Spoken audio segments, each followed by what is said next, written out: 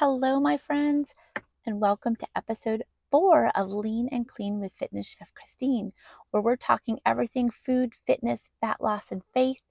And tonight we're going to talk about clean eating and what that really means. So grab yourself a cup of coffee, a cup of tea, a big drink of water, and let's talk about it. So, what does clean eating actually mean?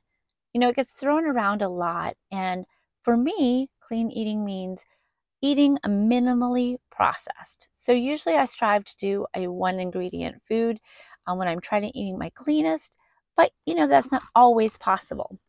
But if you are shopping at a grocery store and you are hitting the outside perimeter of the store, so think, the produce section, the meat section, the dairy section, the things that have the least amount of ingredients are going to be the cleanest items in the store.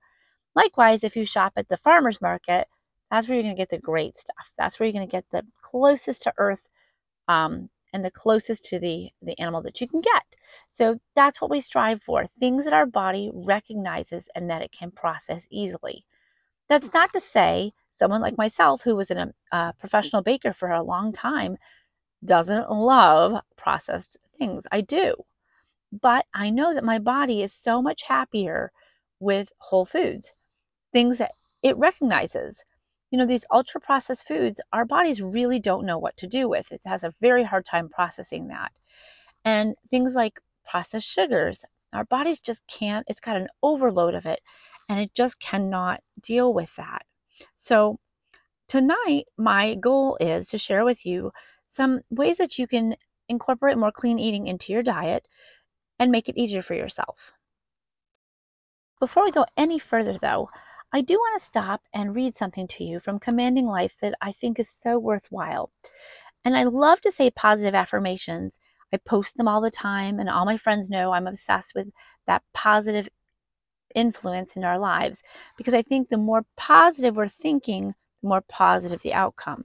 So it's called I Am Focused Forward. I'm intentionally making healthy decisions to help me focus on my well being. I am improving my emotional, physical, and spiritual wealth with every choice that I make.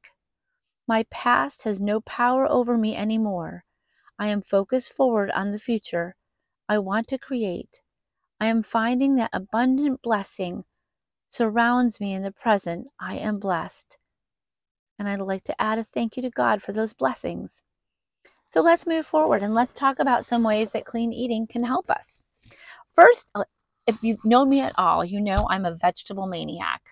I like to have half of my plate filled with vegetables because I don't like to be hungry all the time. And so that is a great way to be satiated. And there's nothing so clean as vegetables that come right out of the garden, and we don't have to do a lot of prep with them. So that's a wonderful way to start eating a little bit cleaner. And water, drinking water. My friends, we are so dehydrated as a society. At a minimum, strive for half your body weight in ounces of water. And I personally strive for a gallon of water. And the ladies and gentlemen that I have coached, I always tell them strive for a gallon of water. Even if you fall short of that, you'll be so much better off. And likewise, having some electrolytes with that or some Celtic sea salt to help keep our hydration level up is always a good idea as well. If you have a problem with high blood pressure, obviously, adding extra salt probably isn't the best idea, but it's certainly just a touch on the tongue isn't going to hurt anybody.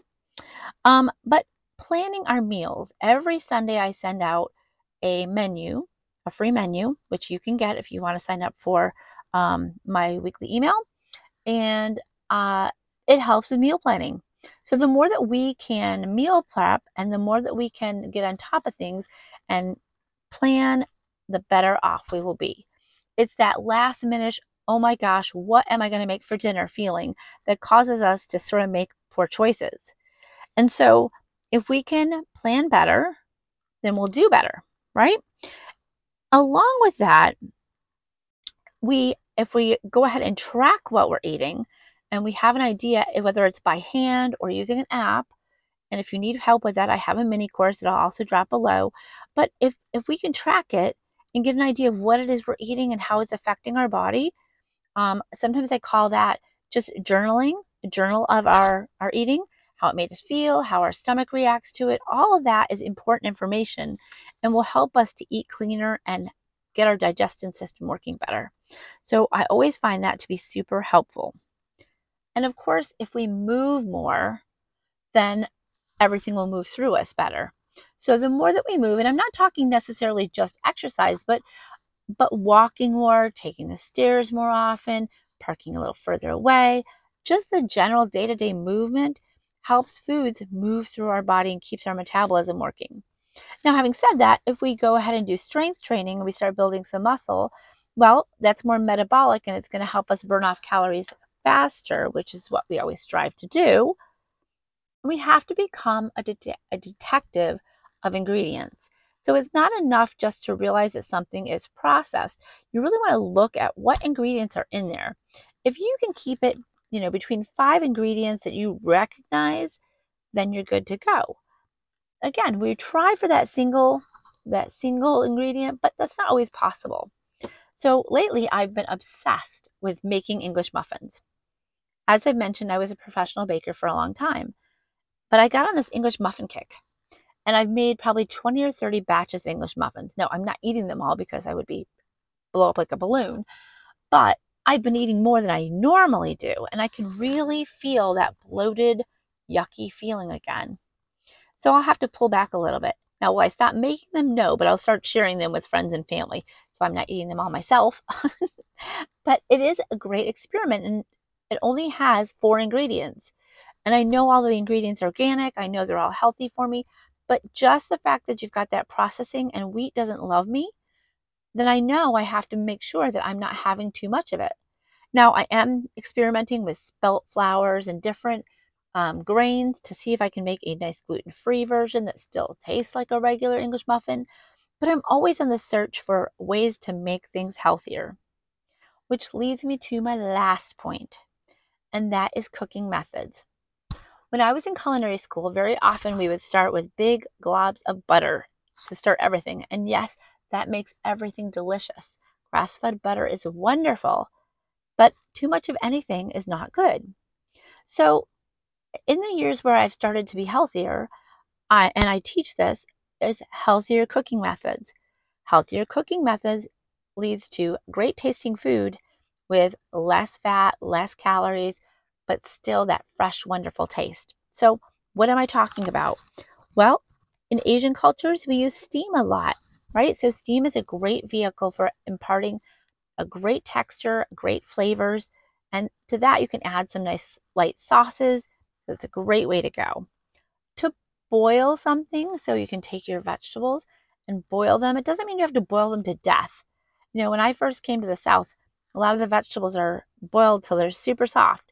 It's not bad, but it's kind of depleting some of the nutrients. And then there's to broil something. So to put something under the burner or a hot burner like a steak and broil it, flip it, and broil it some more. But those are nice, clean ways to cook. Air fryers. I am a huge fan of my air fryer. It has become one of my most used tools in the kitchen because it doesn't need time to preheat, and you can bake in it and you can air fry your fish and your meat, and I just love it. And then the countertop grill and the outdoor grill. Both are fabulous in different ways. I love to cook in the outdoor grill because you get that fresh grill flavor, you get some outdoor time and a lot less cleanup. On the flip side, sometimes you're so busy at night, you just need to get it on there quickly. That's where like the George Foreman grill works out well. And it's got that area where the fat can drain off so you're not just swimming in fat. I love it. Poaching. Poaching is kind of a lost art. It is a absolutely wonderful way to cook. Think poached eggs, poached fish, poached chicken breast. It's a lovely way to cook and make sure that you still have some moisture left in your food. So it's a slower cook, it's always in a liquid, and it's just a fabulous way to do it. So if you have not poached a lot, it's something that you really need to consider. And lastly is an Instant Pot or a slow cooker, both of which I love. Now, obviously there's ways that you can make that unhealthy, but in truth, it's a great way to go because you can do a lot of vegetables at the same time as your meats, and you can do stews and you can use soups, and it's just a great way to quickly get the food on the table and make sure that you're not adding a ton of different fats. Now, the lesser known ones, you can saute, but you have to use a good vehicle for sauteing. So a grass-fed butter, not tons and tons of it, but enough that it won't stick. Olive oil is a great one. Avocado oil is a great one. But we need to stay away from those inflammatory seed oils. Definitely stay away from your vegetable oils and your canola oils and things like that, because those are all going to cause more inflammation, and we want to reduce that as much as possible. And those are a lot more processed than the aforementioned. So I hope that you have a better idea of what it means to eat clean and that you're inspired to try some different cooking methods. And if you take a look at my YouTube channel, I go over a lot of the different cooking methods on there. And I just really would love to connect with y'all. So if you have questions, shoot me those questions over and I will be happy to answer them as promptly as I can. And if you would like to get to know more about what I do, feel free to drop some requests in there and I will address that as well. I wish you all many blessings and send you lots of love until the next podcast. Much love. And if you have found the podcast helpful, I certainly would appreciate you subscribing and leaving a review on Apple Podcast. Thank you.